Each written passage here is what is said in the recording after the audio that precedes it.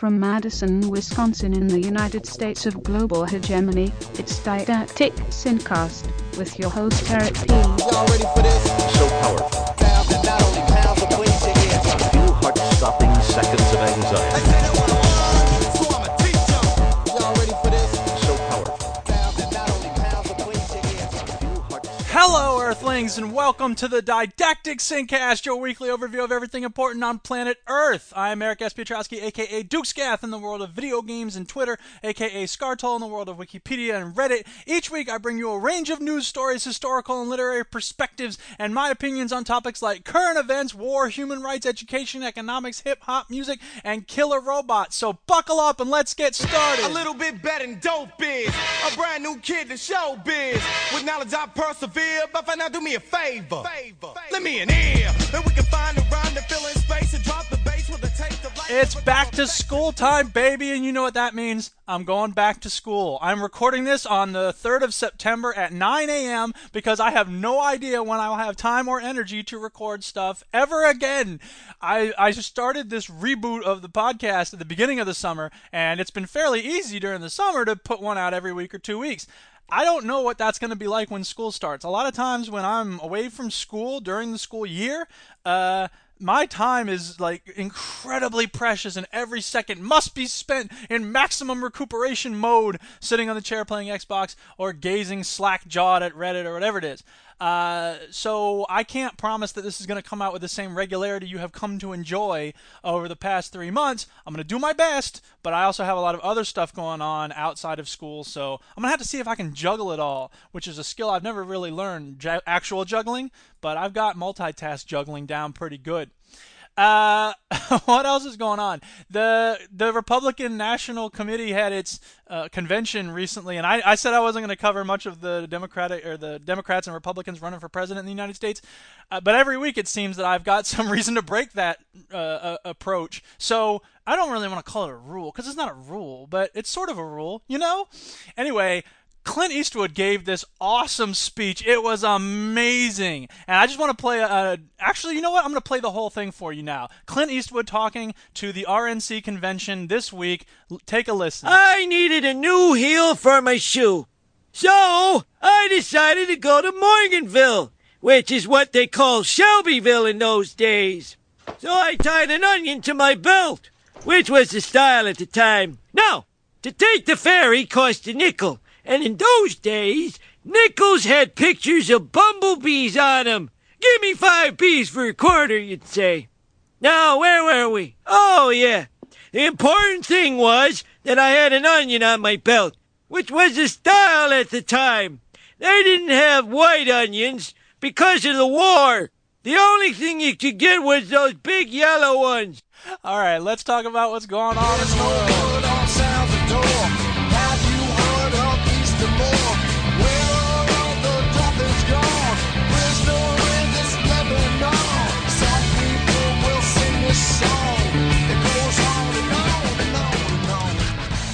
Starting with 10-year-old news. Rachel Corrie's death was an accident. Israeli judge rules. Of course it was an accident. How on earth could the guy driving the bulldozer see her standing there with a bullhorn screaming into his face? It was an accident. He was multitasking. He was probably texting. That's what the Israeli government should totally do. They should say that the dude was texting while he was trying to demolish the Palestinian doctor's house. And he was like, I couldn't see her. I was trying to Twitter something. Twittered it. Hit it. He walked down the street just the other day. What are you talking about? Okay, Rachel Corrie. Rachel Corrie was a solidarity activist who lived in Oregon, I think, Portland, Olympia, Washington, sorry. I knew it was the Pacific Northwest. Anyway, she went over to Israel and Palestine as part of the International Solidarity Movement, and she was in 2003, 16th of March, trying to protect this Palestinian doctor's house that was being bulldozed by the Israeli military, and the bulldozer ran over her and crushed her, and she died. And her parents are amazing people. I've met them. They're just absolutely astounding. Somebody wrote a play called My Name is Rachel Corrie. I suppose the play was put together by her parents, if I'm not mistaken, because they took her journals and stuff and the emails that she had sent while she was there leading up to her death. Not at the moment of her death, obviously they didn't. Dude, the Israeli bulldozer dude should have been like, here, you want to tweet your parents something real quick? Anyway, so there was her parents have been pushing for justice for 10 years, and they struck out again this week because an Israeli court ruled that her death was an accident.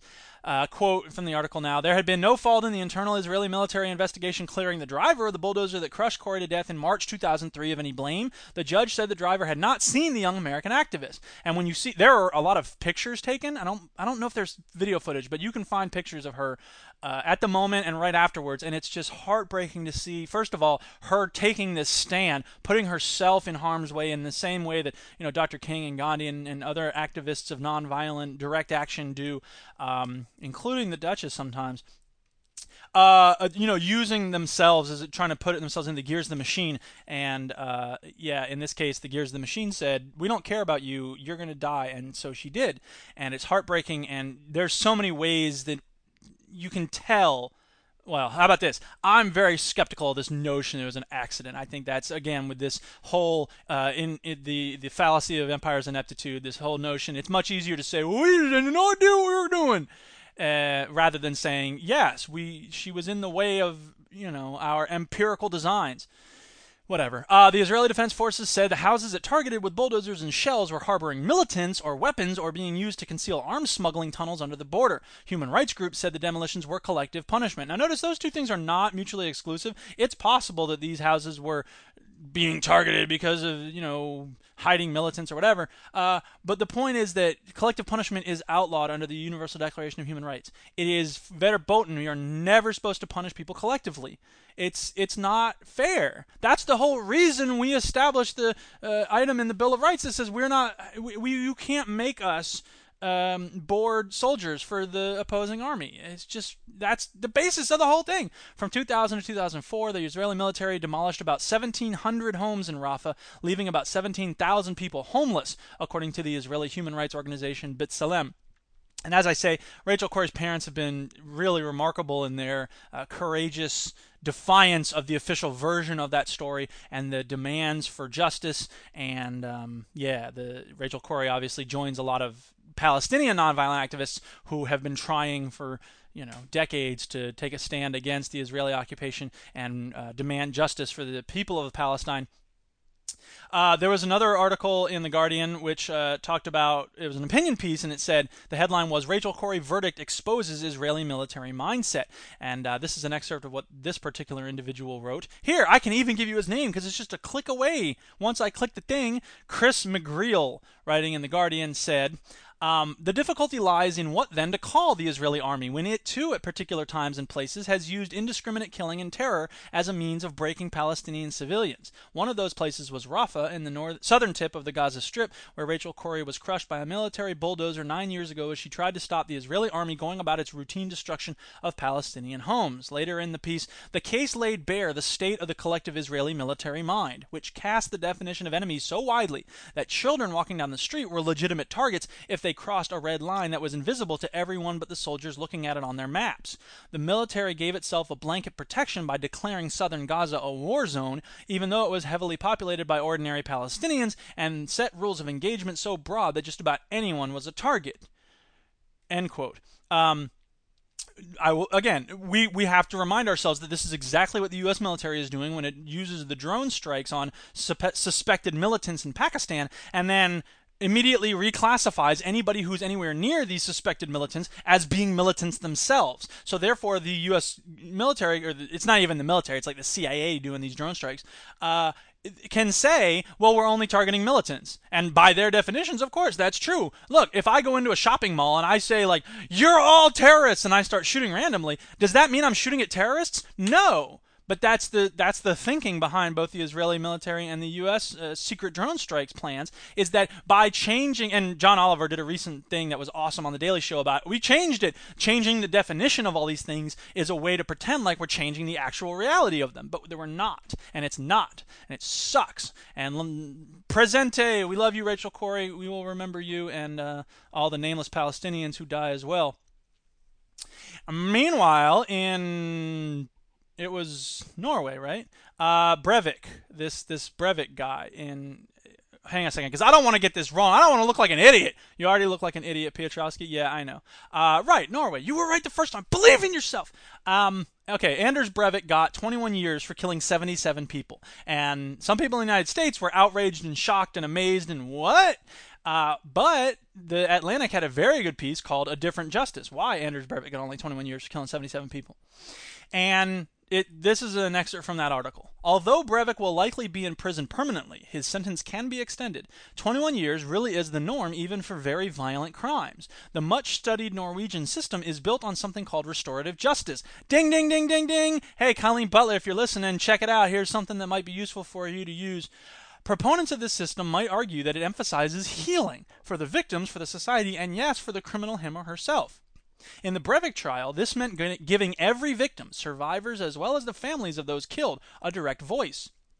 Victims were individually represented by 174 court-appointed lawyers. The court heard 77 autopsy reports, 77 descriptions of how Breivik had killed them, and 77 minute-long biographies, quote, voicing his or her unfulfilled ambitions and dreams, end quote.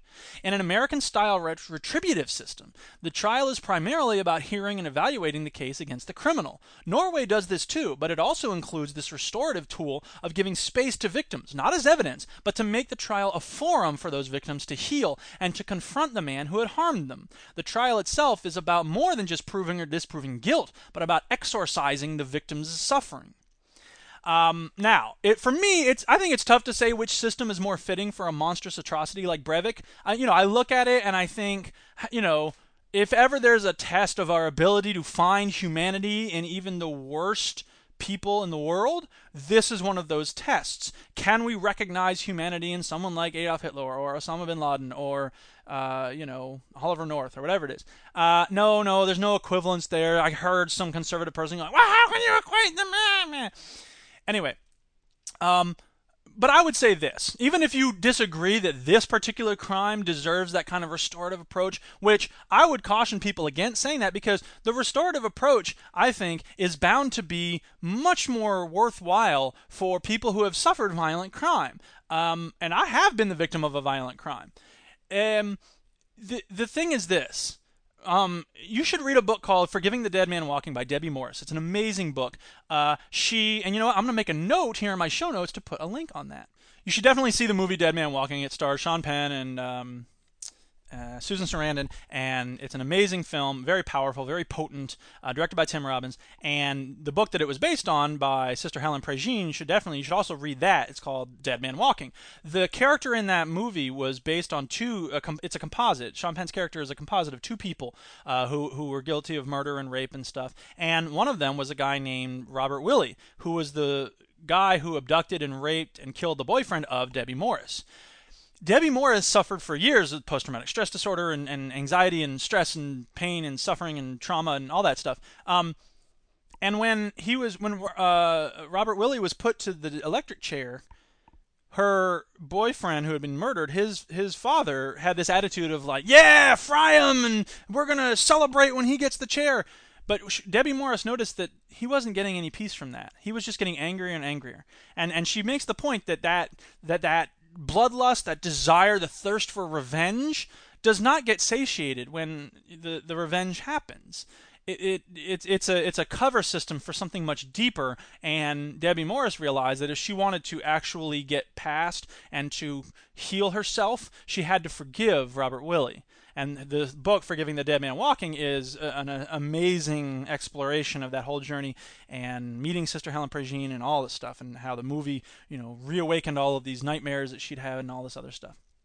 So that's the challenge, is to say, can we find humanity in someone like Anders Breivik, especially when even during the trial, he showed absolutely no remorse, and he's still committed to this whole, like, we gotta resist multiculturalism, blah, blah, blah, and I should have killed more people, I think he said.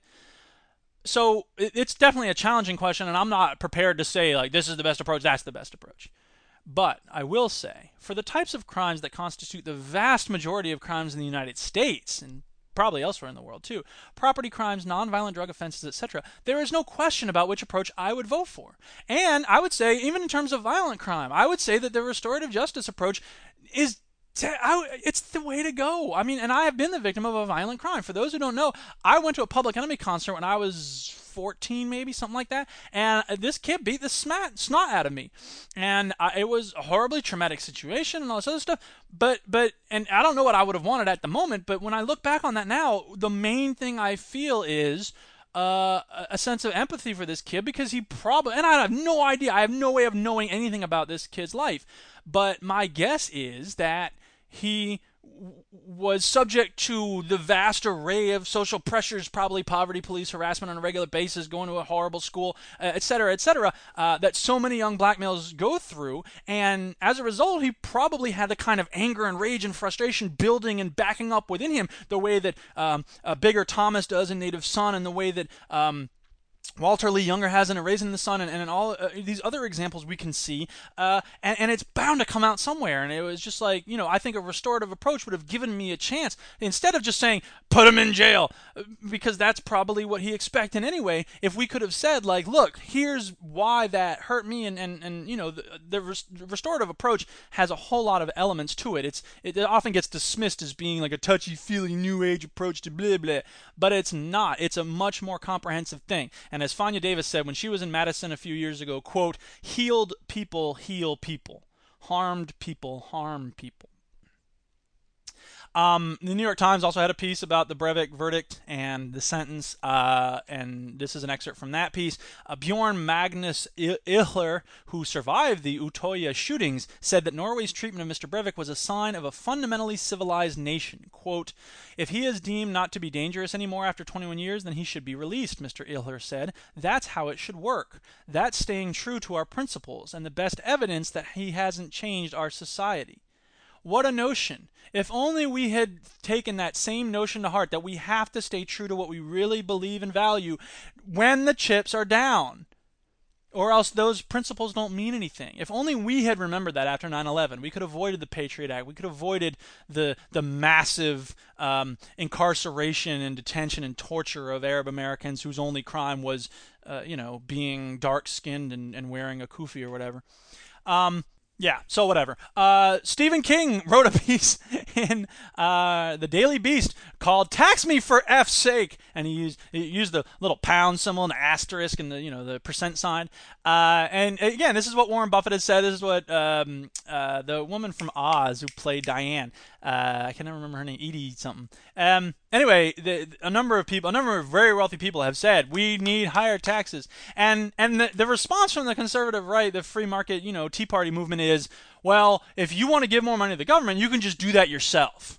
And their point, my point is that we're not talking about individual contributions. We're not talking about charity, because that's not the solution here. Charity only goes so far, and this is what Stephen King says. What charitable one-percenters can't do is assume responsibility, America's national responsibilities, the care of its sick and its poor, the education of its young, the repair of its failing infrastructure, the repayment of staggering war debts. War debts, let's not forget, a lot of the debt is coming from war. Charity from the rich can't fix global warming or lower the price of gasoline by one single red penny. That kind of salvation does not come from Mark Zuckerberg or Steve Ballmer saying, okay, I'll write a $2 million bonus check to the IRS. That annoying responsibility stuff comes from three words that are anathema to Tea Partiers: United American Citizenry. Later on, Mitt Romney has said, in effect, I'm rich and I don't apologize for it. No one wants you to, Mitt.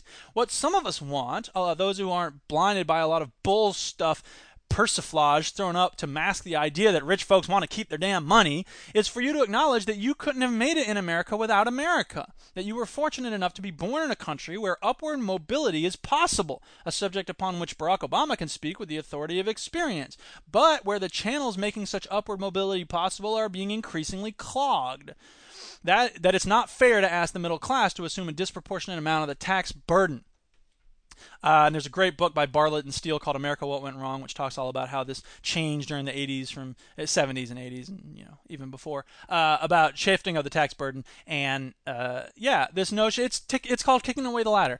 People make it to the top, and it's funny because Mitt Romney is even painting himself as a person who's like, land of opportunity, I made it coming up, and anybody can make it, and blah blah blah. And you know what? Look, even if we assume that everyone can make it, not everyone can make it, but even if we assume they can, then the question is, how do they make it? It's not just because, well, there's no government in your way, and that's not true anywhere else on the planet, because there are places where there's much less government in the United States, and it doesn't have the same, look, if we want to talk about upward mobility in the United States, first of all, we should look at where upward mobility is easiest. Where does it actually happen? And I dare say if you do that research, you will find the United States is not actually the most upwardly mobile society on the planet. That's the myth we like to tell ourselves. Anyway, but even if we were, the question is, how does that happen? And the answer is, part of the answer is that there are institutional supports. There are ways for you to start your business without having to inherit a fortune from a parent. There are ways to get an education that don't crush you for debt for 20 years afterwards. But those things are being eroded. And so more and more people find it harder and harder to find the kind of success that Mitt Romney enjoyed, or that Barack Obama enjoyed. And that's why some of us say government has a role, and I don't like giving the state power, but I also don't like the idea that we can exist with, we could talk about, the balance between corporate power and government power, blah, blah, blah, but I'm not going to. I'm going to move on, because I want to talk about this story about Ohio miners say they were forced to attend Romney rally. Mitt Romney's been doing these big tours, and they've been doing rallies, and in one, in Ohio, several miners at Murray Energy's Century Coal Mine in Bellisville, Ohio, contacted a nearby morning talk radio host, David Bloomquist, over the last 2 weeks to say they were forced to attend an August 14th rally for Romney at the mine. Murray closed the mine the day of the rally, saying it was necessary for safety and security, then docked miners the day's pay. Asked by WWVA Radio's Blomquist about the allegations on Monday's show, Murray Chief Operating Officer Robert Moore said, quote, this is one of those glorious things you read and you're like, I couldn't possibly have just read that. I must have read it wrong. Quote, attendance was mandatory, but no one was forced to attend the event. So there you go. Now, I should also point out that, and this is true, look it up, Murray, the guy who runs Murray, Robert Murray, Murray Energy, Robert Murray, there's no definitive source on this, but if you ask people who work at Murray Energy places, everyone's heard it. And a lot of people believe it. I don't know. But the story is that Robert Murray, he was a coal miner, and he broke his back at one point. I mean, he's been in the mines. But at one point, he was on the porch of his house, and a squirrel came up and talked to him and said, you should start your own company. And so he did. So if that's true, and I'm willing to put the conditional here, if that's true, then we can clearly see that Robert Murray is a lunatic. And if it's not, he's just being mean to his workers from some other realm of his mind. But as always, I want to end on a positive note, so I'm going to end with Shirley Sherrod, who appeared on Smiley and West recently, and she's just an absolutely amazing woman. If the name sounds familiar, it's because a few years ago, she was giving this talk where she described a situation where she was in charge of trying to help farmers get help from the government. And there was this white farmer who was trying to get help from the government, and she described the thought process that went through her mind that had to do with feelings of frustration and a lack of sympathy that she felt just momentarily because her family had been subject to such incredible white supremacist violence, and her father had been killed and all this stuff. It's an amazing story if you go back and listen to her life story. But the point that she made in the speech was, those things flashed through my mind for a moment, and then they left, and I realized here is a person who is struggling, and I have a responsibility as another human to help this human being. So that was the whole nature of the speech that she gave. But this guy, Andrew Breitbart, took that out of context, put it on a website, it blew up, Fox News went off the handle, of course, and the Obama administration said, oh, you're a racist, we kick you out. And Obama apparently never apologized, and it's this whole big affair. It's just crazy. Like, there was no independent fact-checking, which I suppose we can't expect Andrew Breitbart to do the independent fact-checking, because he was all about, like, gotcha journalism and, like, nailing people and trying to get people fired and creating a buzz. Never mind about what's true. But it sucks, especially that the Obama administration never said, hey, what's the actual fact behind all of this? However, here's the amazing part. On Smiley and West, Andrew Breitbart died earlier this year, and it was kind of sudden. And they asked Shirley Sherrod, what are your thoughts about Andrew Breitbart's passing recently? And she said, My prayers and love go out to his family. And again, this is one of those amazing grace moments. And I cried when I heard, when I read Debbie Morris's Forgiving the Dead Man Walking when I was in the Orlando International Airport. I remember I was tearing up. I'm like, I look so stupid crying in the airport. But, this is another one of those moments. I kind of lost a little bit when I was brushing my teeth listening to this because it was so powerful to hear her say, my prayers and love go out to his family. After this man had basically ruined her career, for her to say, my prayers and love go out to his family is just an amazing example of mercy and beauty, and I think we should all aspire to be more like that. Here go the check notch, bow, move from the gate now. Cash moves everything around me. Green, get the money, dollar bill, yo. Cash moves everything around me. Talking about economics now, Reagan-appointed judge says deregulation advocates made a fundamental mistake. Oh, gee, you think so? I never would have guessed.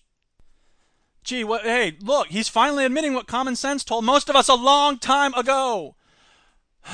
Richard Posner, a well-respected federal judge, said Thursday on Current TV that he no longer believed the financial industry should not be regulated. Quote, I was an advocate of the deregulation movement, and I made, along with a lot smarter people, made a fundamental mistake, which is that deregulation works fine in industries which do not pervade the economy and their consequences, he said. The financial industry undergirds the entire economy, and if it is made riskier by deregulation and collapses and widespread bankruptcies, the entire economy freezes because it runs on credit, end quote. Posner, who was appointed to the 7th U.S. Circuit Court of Appeals by President Ronald Reagan, is associated with the conservative Chicago School of Economics. And this is C.F. Alan Greenspan's flaw. At one point a few years ago, Alan Greenspan went on, it was in 2008, he went in front of Congress and he goes, I may have had it seems to me there's a serious flaw in my thinking. And in terms of, Alan Greenspan's the dude who was like, well, we don't need to regulate anything because capitalism takes care of itself. Markets are self-regulating. And then he comes back years later, he's like, well, after seeing the apocalypse happen, it seems like maybe they're not self-regulating. And again, this is one of those things, just like with the Iraq War. After the Iraq War started to go bad, all these conservatives and neoliberals came out of the woodwork saying, well, it was probably a bad idea. And I'm glad people like this admit this, and you have industry insiders who come out and they change their mind. It was wrong. Okay, fine. And I'm glad that people like this say this. I'm glad Greenspan admitted that there was a flaw in his thinking. I'm glad that this Posner dude admits that, deregulation was a stupid idea because it gives people like me ammunition. Like, look, I'm not insane. There are conservatives who agree that this is a problem. But the reason why this makes me so angry is because whenever these people get TV time and press attention for saying these things, nobody ever says, and by the way, there were a bunch of other people like Ha-Joon Chang and Eve Smith and other people like that who have been saying this for years. Those people are still marginalized. They are still ignored. They are still dismissed as being cranky weirdos on the fringe of society, far left, blah, blah, blah, whatever. When the Iraq War went sour and everybody started to realize, there were no weapons of mass destruction. Maybe we were all fooled by people who wanted the war to take place, whoever that may be. I said over and over to my students, look, I want people to admit that we were right, not because this is like a nye type of thing. That's not what I'm talking about. What I want people to recognize is we were right because we knew what we were talking about. And when we had seen the course of history repeating itself over and over again, and the reason why it's important to recognize we were right is because it's going to happen again. And we can prevent it from happening again if we listen to the people who know what they're talking about. The people who saw the Iraq War for being a bamboozled wool over people's eyes, a hideous abdication of responsibility from the Congress, a pack of lies. Some of us saw it as a pack of lies from day one, and there were millions of us out in the streets, and everyone just went, whatever, hippies, get a haircut. Think of it this way. That's how I describe it to my students. If a bunch of people were standing around going, hey, maybe we should set fire to our clothes. That would be fun. And everyone else in the group started going, yeah, let's set fire to our clothes. That sounds awesome. And then there's a dude named Robert in the group who goes, that's not a good idea. I really don't recommend that you do that. And everyone goes, whatever, Robert, set fire to our clothes. And they start lighting their clothes on fire and dousing themselves with gasoline. And then they went, we're on fire, burning, pain, suffering, And then they go to the hospital and they're covered in burns and they're in the burn ward and everything hurts and they're like, God, that's so stupid. At that point, you should go, hey, Robert tried to warn us. He was right. We should listen to him in the future because he realized that whole setting ourselves on fire thing was a bad idea. But that's not what happens. Instead, someone else in the group then goes, hey, let's drink a bunch of sulfuric acid. And again, people should go, hey, wait, Robert, what do you think about the drinking sulfuric acid thing? And Robert would go, that's a bad idea. And everyone would go, I think I'll pass on the sulfuric acid thing this time. But that's not what happens. Instead, everyone goes, again, Robert tries and says, that's a bad idea. And everyone goes, whatever, Robert, glug, glug, glug. Sulfuric acid, oh, I'm dying. Barclays makes £500 million betting on the food crisis. I think this came to me from a listener, but I don't remember which one. So thank you, listener. Sorry, I don't remember who you are. Probably Stu. Yeah, Barclays has made as much as £500 million in 2 years from speculating on food staples such as wheat and soya, prompting allegations that banks are profiting handsomely from the global food crisis. Now, hang on a second, leaving the article. Let me say this. That is not an allegation. That is an established fact. That they are profiting handsomely from the global food crisis. Is that their intention? Are they manipulating prices in order to make the profit? That's a different question. There is no question that they are making a profit off the food crisis. And the people in these banks would say, oh, that's not our intention. We don't want that to happen. And there are other people who say, well, in fact, the speculators provide an important counterbalance in terms of liquidity and blah, blah. And I'll be honest, I don't understand all that stuff well enough to say whether that's hubbub or not. But there's no question that these banks are getting crazy paid off of this whole thing. So this is from The Independent. The extent of just one bank's involvement in agricultural markets, will add to concerns that food speculation could help push basic prices so high that they trigger a wave of riots in the world's poorest countries as staples drift out of their population's reach. Later in the article, and this is where, again, there are certain things, when we look at the world of science, when we look at some kinds of research, when we look at, macroeconomics and stuff, I'll admit, I have not done the kind of study that would qualify me as an expert or anything like that. So the question is, who then do you trust to break it down for you? If you're not going to pretend to be an expert yourself, which most people should not, but you go on Reddit or other online forums and everybody's an expert, everybody knows exactly what they're talking about, and they can spout a lot of buzzwords and research terminology that makes you go, well, I guess I don't understand what they're talking about, so I'm just stupid, I'll just accept their point of view. The question is, who will you look to for commentary? People who do live this stuff and are able to give a considered, intelligent opinion.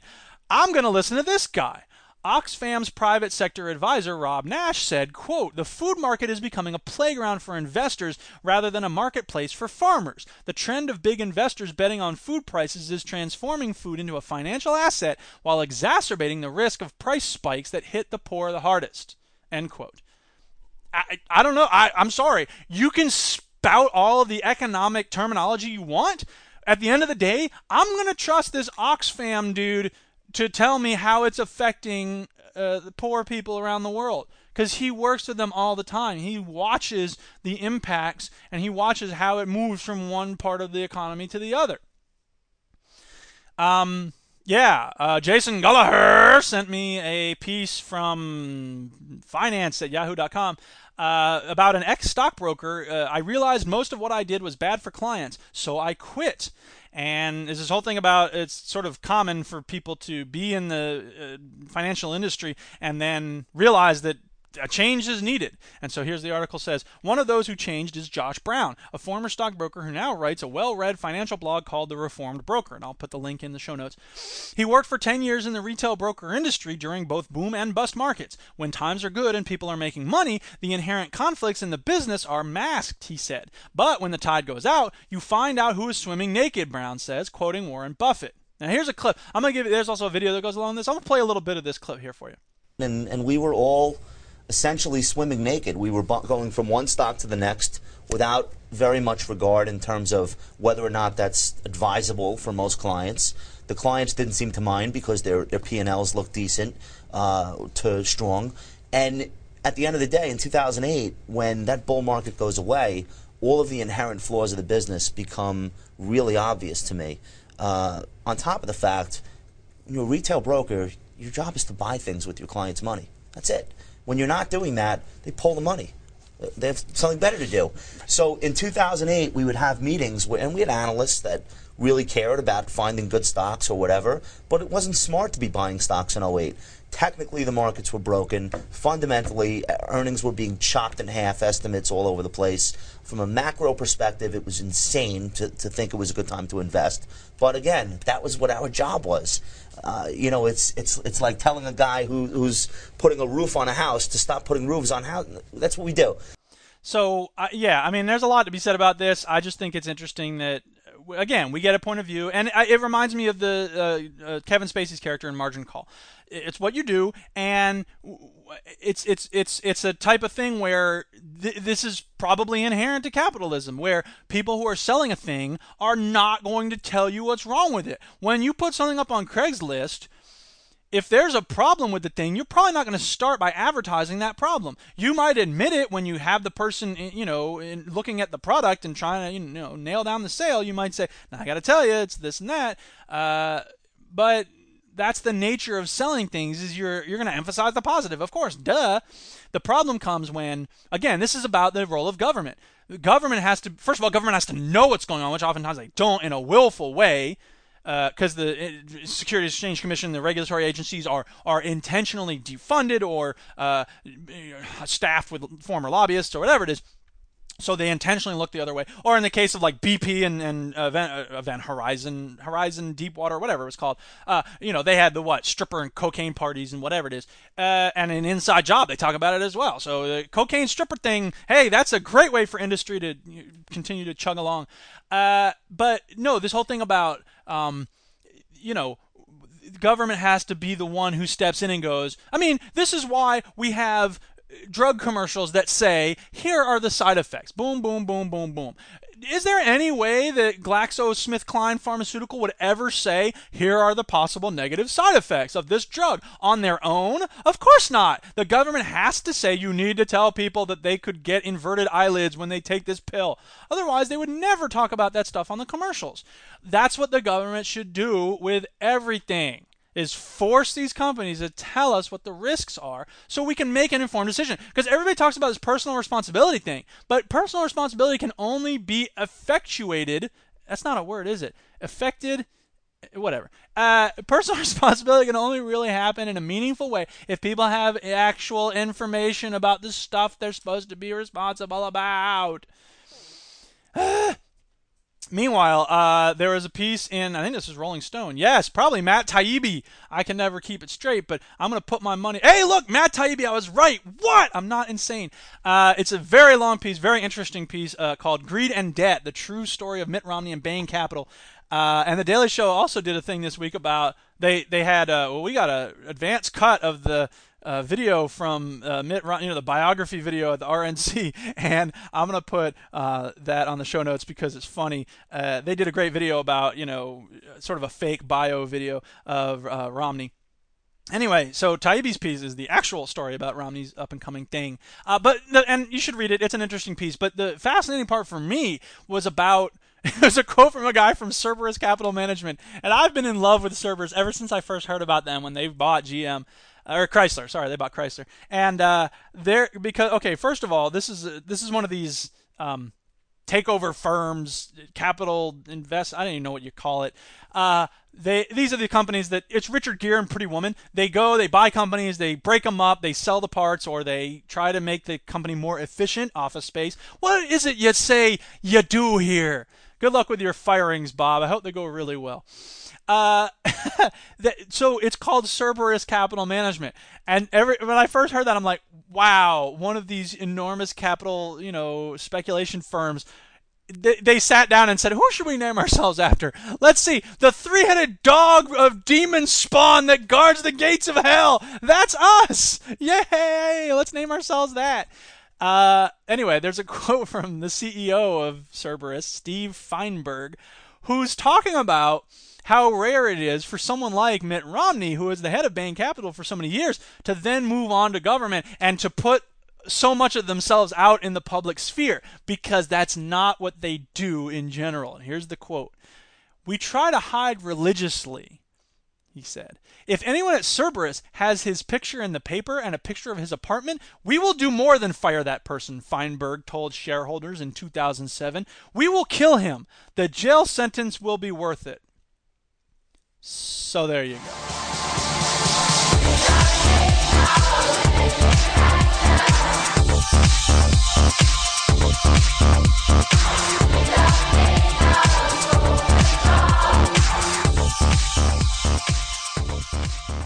Maggie Gyllenhaal, what are you doing? Are you on drugs, ma'am? I have to know. What the heck? Maggie Gyllenhaal's a great actress. I'm not going to say anything bad about her skills on the screen. However, she's apparently lost her mind because she's in this new movie called Won't Back Down. And it's, oh God, it's all about this. Okay, let me just stop it, Piotrowski. Here's the headline, and this is from some news entertainment, DeseretNews.com. I don't even know. Maggie Gyllenhaal harbors high hopes for public education. In her new film, Won't Back Down, Gyllenhaal plays a mother who fights to improve the public school her daughter attends. The plot of Won't Back Down centers on parents and teachers teaming up to take over a failing school by invoking a trigger law. And in the school, coming out of the article now, the school is presented as the typical boogeyman of public schools, which is nobody cares about anything other than their own fat paychecks, and the kids are locked in closets for no reason. Her daughter is boiled in oil, and all this stuff. And again, I don't want to sound like an apologist for bad public schools, but it's this standard thing Hollywood loves to do of just showing these. I remember when I was a kid, I used to love the movie Lean on Me. Morgan Freeman plays Joe Brown, the dude who walked around with a baseball bat.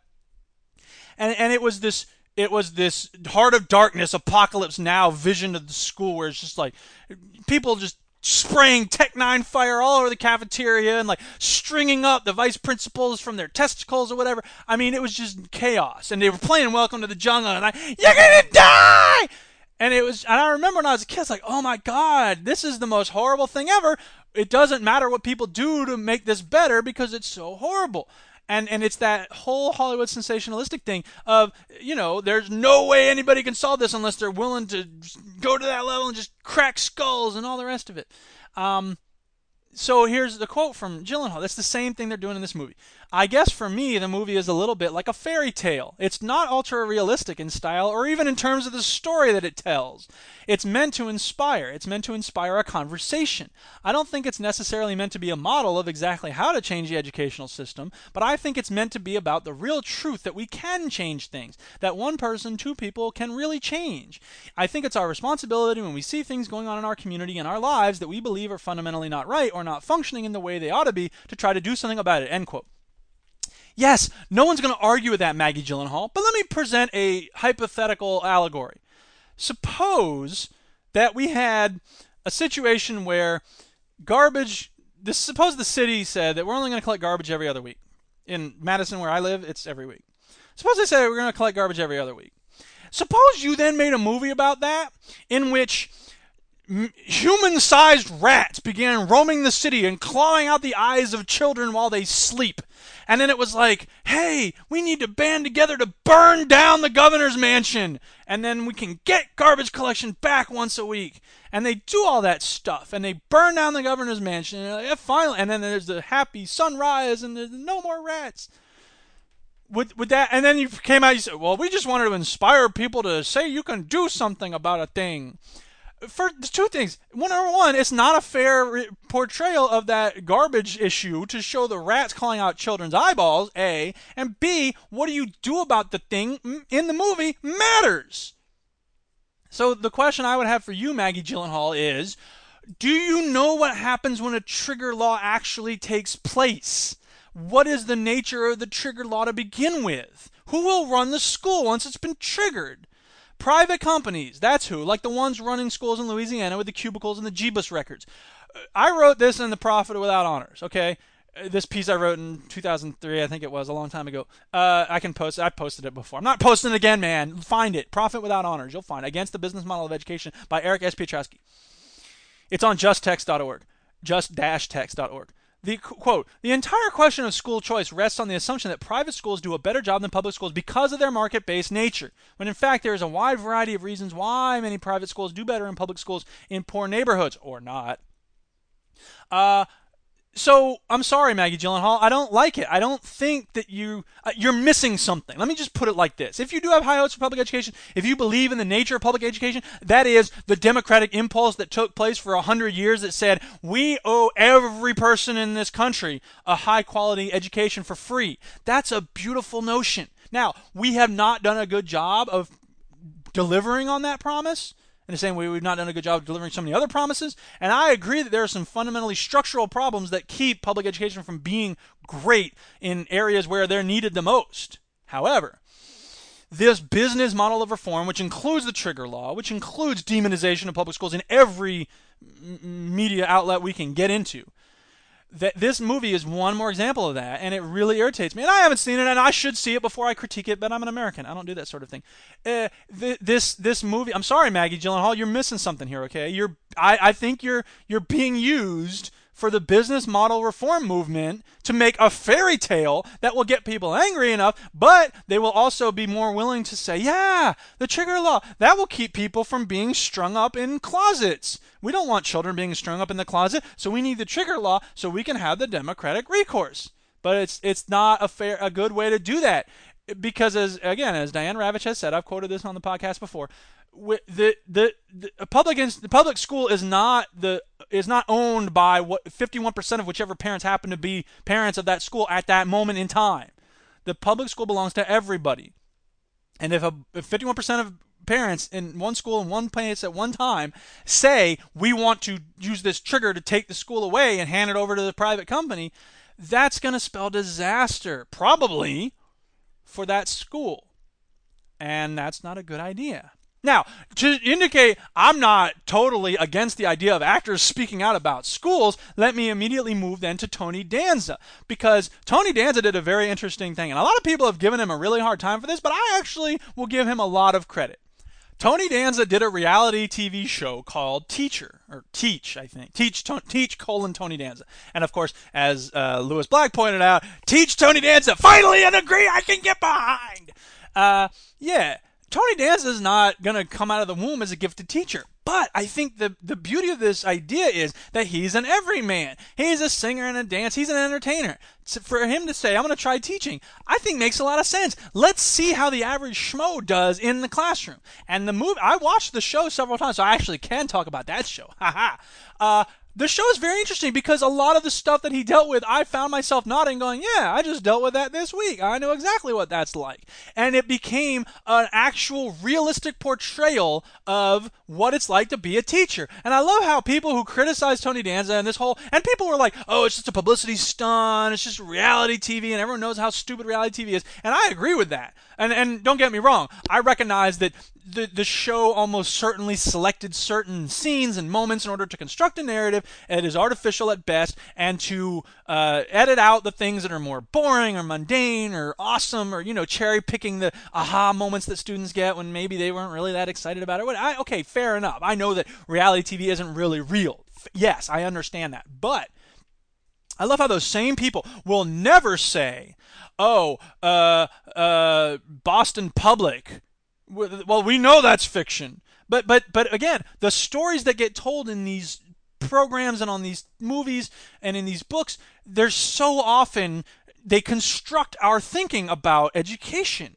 So at least, whatever else you say about this project of Tony Danza's, at the very least, we can say that this was a relatively realistic portrayal, and I know because I'm a teacher, of what it's like to be a teacher. Okay, so what did he learn? What's the takeaway moments from all of this? Here, the two things are these that he took away. Number one, kids have to want to learn. You cannot force someone to learn if they do not want to learn. A freaking men. And number two, the point that he makes later on, the thing is, he says, the most important lessons that I ever taught my kids were things that were not in the official curriculum. And again, yes, I've gotten actual letters from students who say, I didn't really absorb the whole thing about, understanding theme in a novel or this or that. I can't tell you who invaded East Timor. But she said, I did watch you deal with this very difficult person in a way that was merciful and patient and loving. And that's helped me to understand how to be patient and loving and forgiving and all that. And so, yeah, here's one of the things that he wrote in a piece for USA Weekend. We have to convince kids that despite the formidable obstacles they often face, it's imperative that they do well in school. As a society, we have to make it cool to be smart. And kids have to understand that it's their responsibility to do well, no matter who their teacher is or the quality of their school. The bottom line, kids need to want it. We can't want them to get an education more than they want it for themselves. Now, That said, I will step back and say that I think one of the most interesting challenges for me as a teacher, one that I actually relish, is to try to convince kids, here's why school is important. And I go through at the beginning of every semester, here's 10 reasons why you need to know how to write well, whether you're going to go to college or not.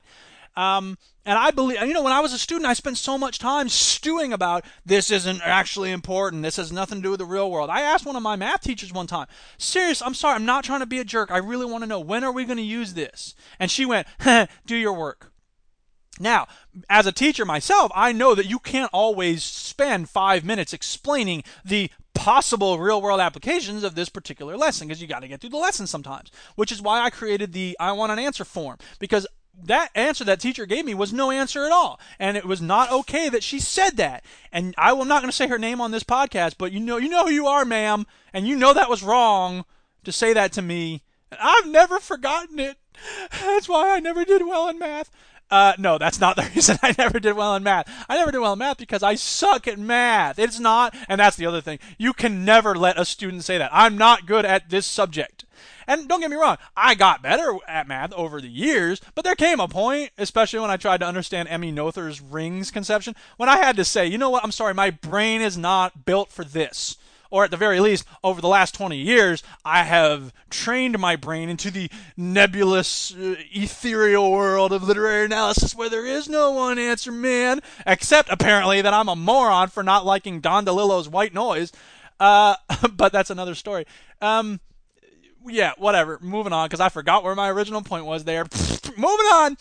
No excuses in the culture of shame. There's an article in Alternet, which is one of those sources which I think is good, but it's clearly on the left side of the political spectrum, and sometimes people look at that, like the Huffington Post, and they're like, I can't trust that, it's not mainstream, it's fringe, blah, blah, whatever. But I don't care. In this case, it's a really good article, and you should definitely read it. And they had this very interesting perspective from somebody who went from a public school to a charter school, and I don't know if it was private or public, but when it comes to charter schools, a lot of times it doesn't matter because they exist sort of outside the framework of public education. You can turn away students, you can do this, you can do that. So here's an excerpt from that article. A charter school teacher describes her work environment. Quote, when the kids show growth on interim assessments and standardized test benchmarks, they attribute their culture of discipline to the reason they are successful, when really the kids are cherry-picked, and less than 10% of the population is special needs.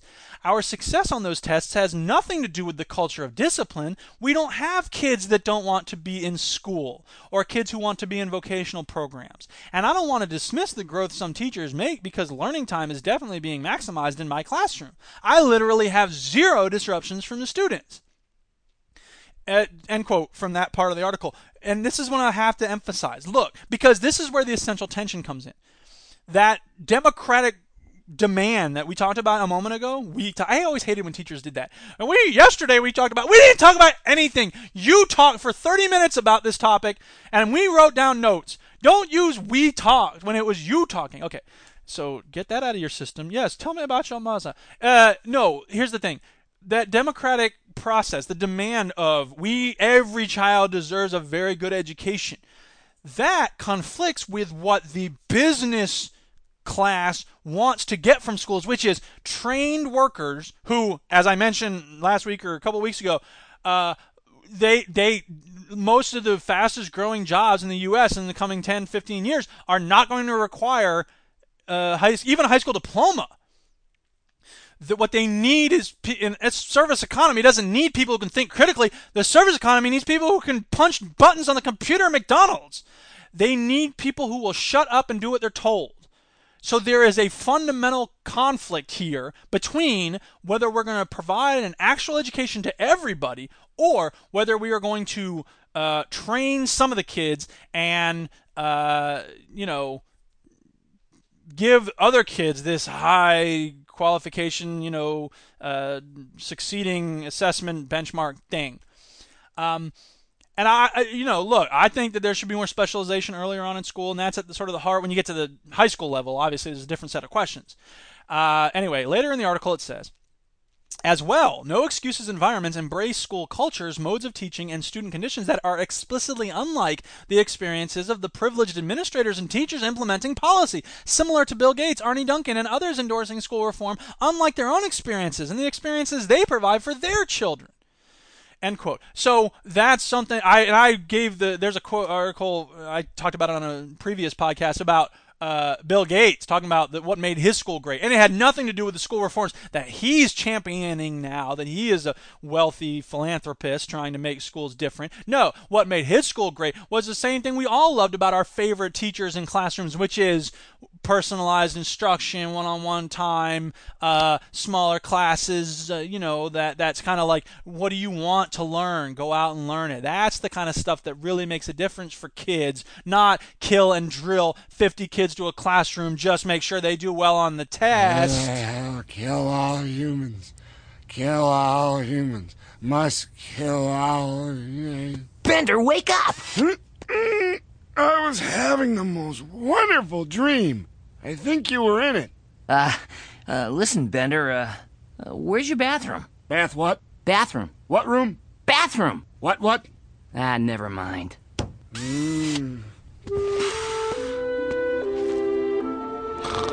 Hey, sexy mama. Want to kill all humans? All right, in the Killer Robots file this week, we have a Robot Hall of Fame voting survey online. I'm pretty sure this was sent by Jason Galler, and I think it's because there's a robot here named Jason, and he just wanted to make sure Jason got in the Robot Hall of Fame. Anyway, you can vote for which robots you think ought to be in the Hall of Fame, and there's all sorts of different categories, industrial and pop culture and all this other stuff. So go and check that out and vote for which robots you think should be in the Hall of Fame. And I was chagrined by how few of those robots I had ever heard of. I'm like, I call myself an expert on killer robots. I don't know anything about those robots that are out there. They're all going to get us, and I'm not adequately preparing people for it. Meanwhile, there was something from the Harvard website, news.harvard.edu. I don't know, what would you call it? A news blog from Harvard? Called Merging the Biological and Electronic. How very interesting. Harvard scientists have created a type of cyborg tissue for the first time by embedding a three-dimensional network of functional, biocompatible nanoscale wires into engineered human tissues. Quote, the current methods we have for monitoring or interacting with living systems are limited, said Lieber, one of the researchers. We can use electrodes to measure activity in cells or tissue, but that damages them. With this new technology, for the first time, we can work at the same scale as the unit of biological system without interrupting it. Ultimately, this is about merging tissue with electronics in a way that it becomes difficult to determine where the tissue ends and where the electronics begin. Dun dun dun! This is how it starts, people, man. Soon, dude. Deus Ex was not a possibility. That was a warning. It's going to happen, dude. And I would love to have Duchess's take on this. I should have asked her to comment in preparation for this SynCast, but I didn't, so you'll have to wait to hear what she says later, because she's got a PhD in biochemistry, and she teaches anatomy and stuff, so I'd love to see what she thinks about this whole thing. So, hey, Duchess, if you listen to this, check out this article from news.harvard.edu and tell me what you think about the potential for inserting electronic stuff into our faces, because apparently that's what it's going to be about. Let's talk about hip-hop. 1, 2, 1, 2, my dog is bigger than hip-hop, hip-hop, hip-hop, it's bigger than hip-hop. This week I want to talk to you about EPMD, not only because the E stands for Eric and Parrish Making Dollars, which obviously is awesome, because they're like, dude, it's like me, that's like my name. There weren't a lot of rappers in the 80s and 90s named Eric. Actually, there were a few, but it was cool. Most of them didn't say, my name is Eric, because that wasn't the coolest name. My name is Daryl, my name is Joseph, whatever. Yeah. Anyway, EPMD, Eric and Parrish Making Dollars, they were big in the late 80s, and they had... their first album is called Strictly Business, and I will play you an excerpt from the title track of that, Strictly Business, Strictly Business. What a strange thing. And their music was awesome. They did You Gotta Chill, which is in Barbershop. They did some comeback stuff. They split up for a while. They put out a couple solo albums. They did some getting back together stuff. Each of their albums had the word business in it. So Strictly Business was the first one. Second one was I don't remember what the second one was called. Something Business. They had another one called Business, Never Personal. Their reunion album was called Back in Business, etc., etc. I think you get the trend, right? In 2004, I wrote about the cover of Strictly Business because it's a very interesting cover, and it had to do with the digital boom bap that we saw, the rise of sort of digital music making at the same time as hip-hop became mature and self-aware. And so I wrote this in 2004. Remember the cover of Strictly Business? They put themselves in the studio in front of some computers while Run DMC were in old burnt-out buildings. Eric B. and Rakim were lounging in front of money and cars. LL Cool J was b-boying in front of his mansion, his in quote marks.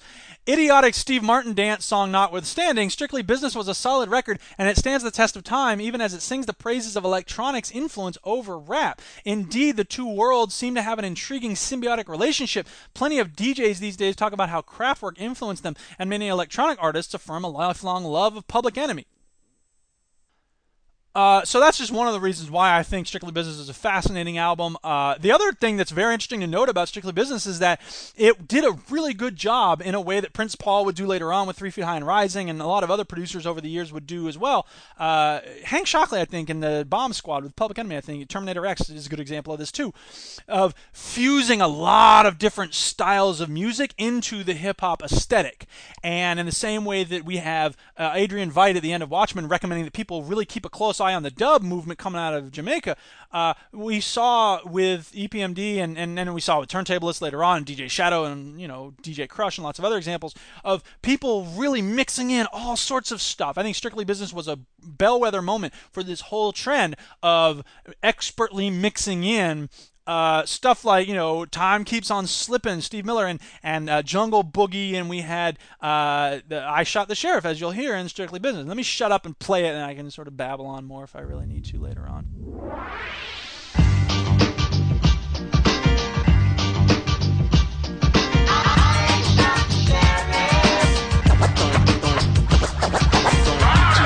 Because your mic is shot.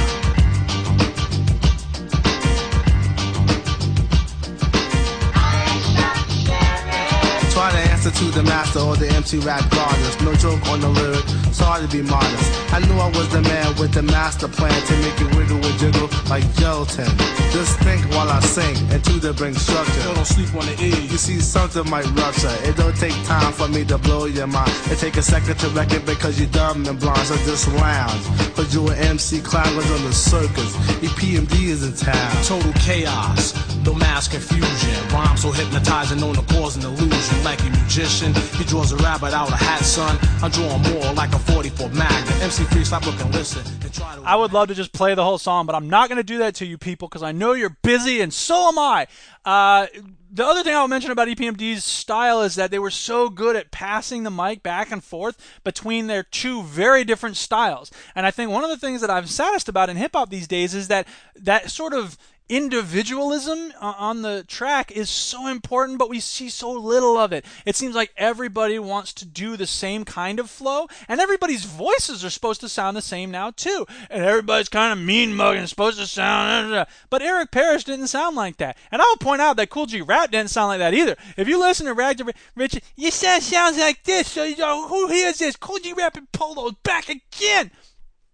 It seems like somebody who has that vocal style will be laughed out now. And a lot of times people made fun of it. Oh, you sound too white. You sound too wussy. You don't sound this enough. You don't sound that enough. And EPMD was one of those groups that said, look, this is who we are and we're coming with it and you can deal with it. And they were awesome because they knew they were awesome. Well, among other reasons, that's why they're awesome. So, yeah, EPMD, Strictly Business is easily their best album. And they have this crazy song called The Steve Martin where it was one of those things for a while every rapper was trying to do their own dance and get big and famous for their dance. Even Run DMC did it. Jam Master Jay has this abominable verse on Pause. It's probably the worst thing Jam Master Jay ever did, where he tried to do a dance. It's called the Pause. Combine the foxtrot, hop, and it's, oh God, just no, don't. So Steve Martin was like that, like you do the dance from The Jerk. And it was just ridiculous, but it's one of those things, kind of like, the Buttermilk Biscuits rap from Sir Mix-a-Lot back in the day, which was so absurd and silly and fun and funny, and it was on the same album as something like You Got to Chill, Strictly Business, whatever, and that's what made it beautiful, because it was like, look, we're not afraid to, poke fun at ourselves, and that's something that it seems like so many artists these days are never willing to do. And that's stupid and wrong and dumb. So, yeah, what's up with that? The last thing I'll say about Strictly Business, I was looking for the YouTube clip to post on the show notes. And one of the top comments is this: if aliens ever invade Earth, this will be our anthem to let them know what's up.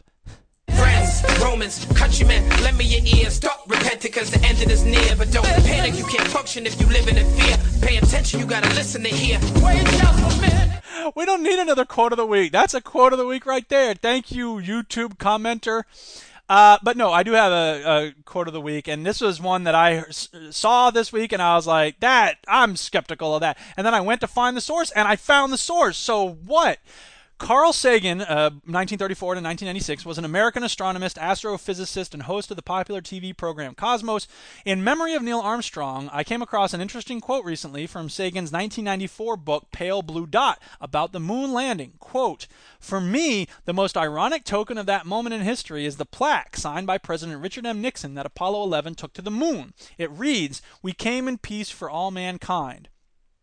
As the United States was dropping 7.5 megatons of conventional explosives on small nations in Southeast Asia, we congratulated ourselves on our humanity. We would harm no one on a lifeless rock."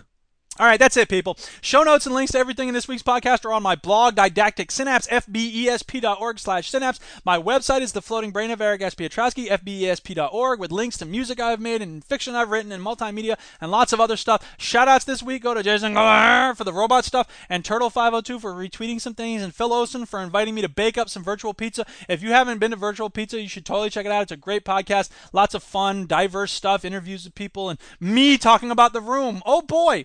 I don't have a lot of time to edit this thing, so I apologize if there are dumb things I forgot to cut out. I don't know what to tell you. I'm a very busy man. Deal with it. Listen, I don't have time to play with the phone here. I got a lot of stuff I got to get done. Thanks for listening, people. Please get in touch with feedback or questions. I can be reached at esp@fbesp.org, or you can go to my website and put comments in the shout box or comment on the forum posts or any of that other stuff. That's it. I'm going to stop talking now.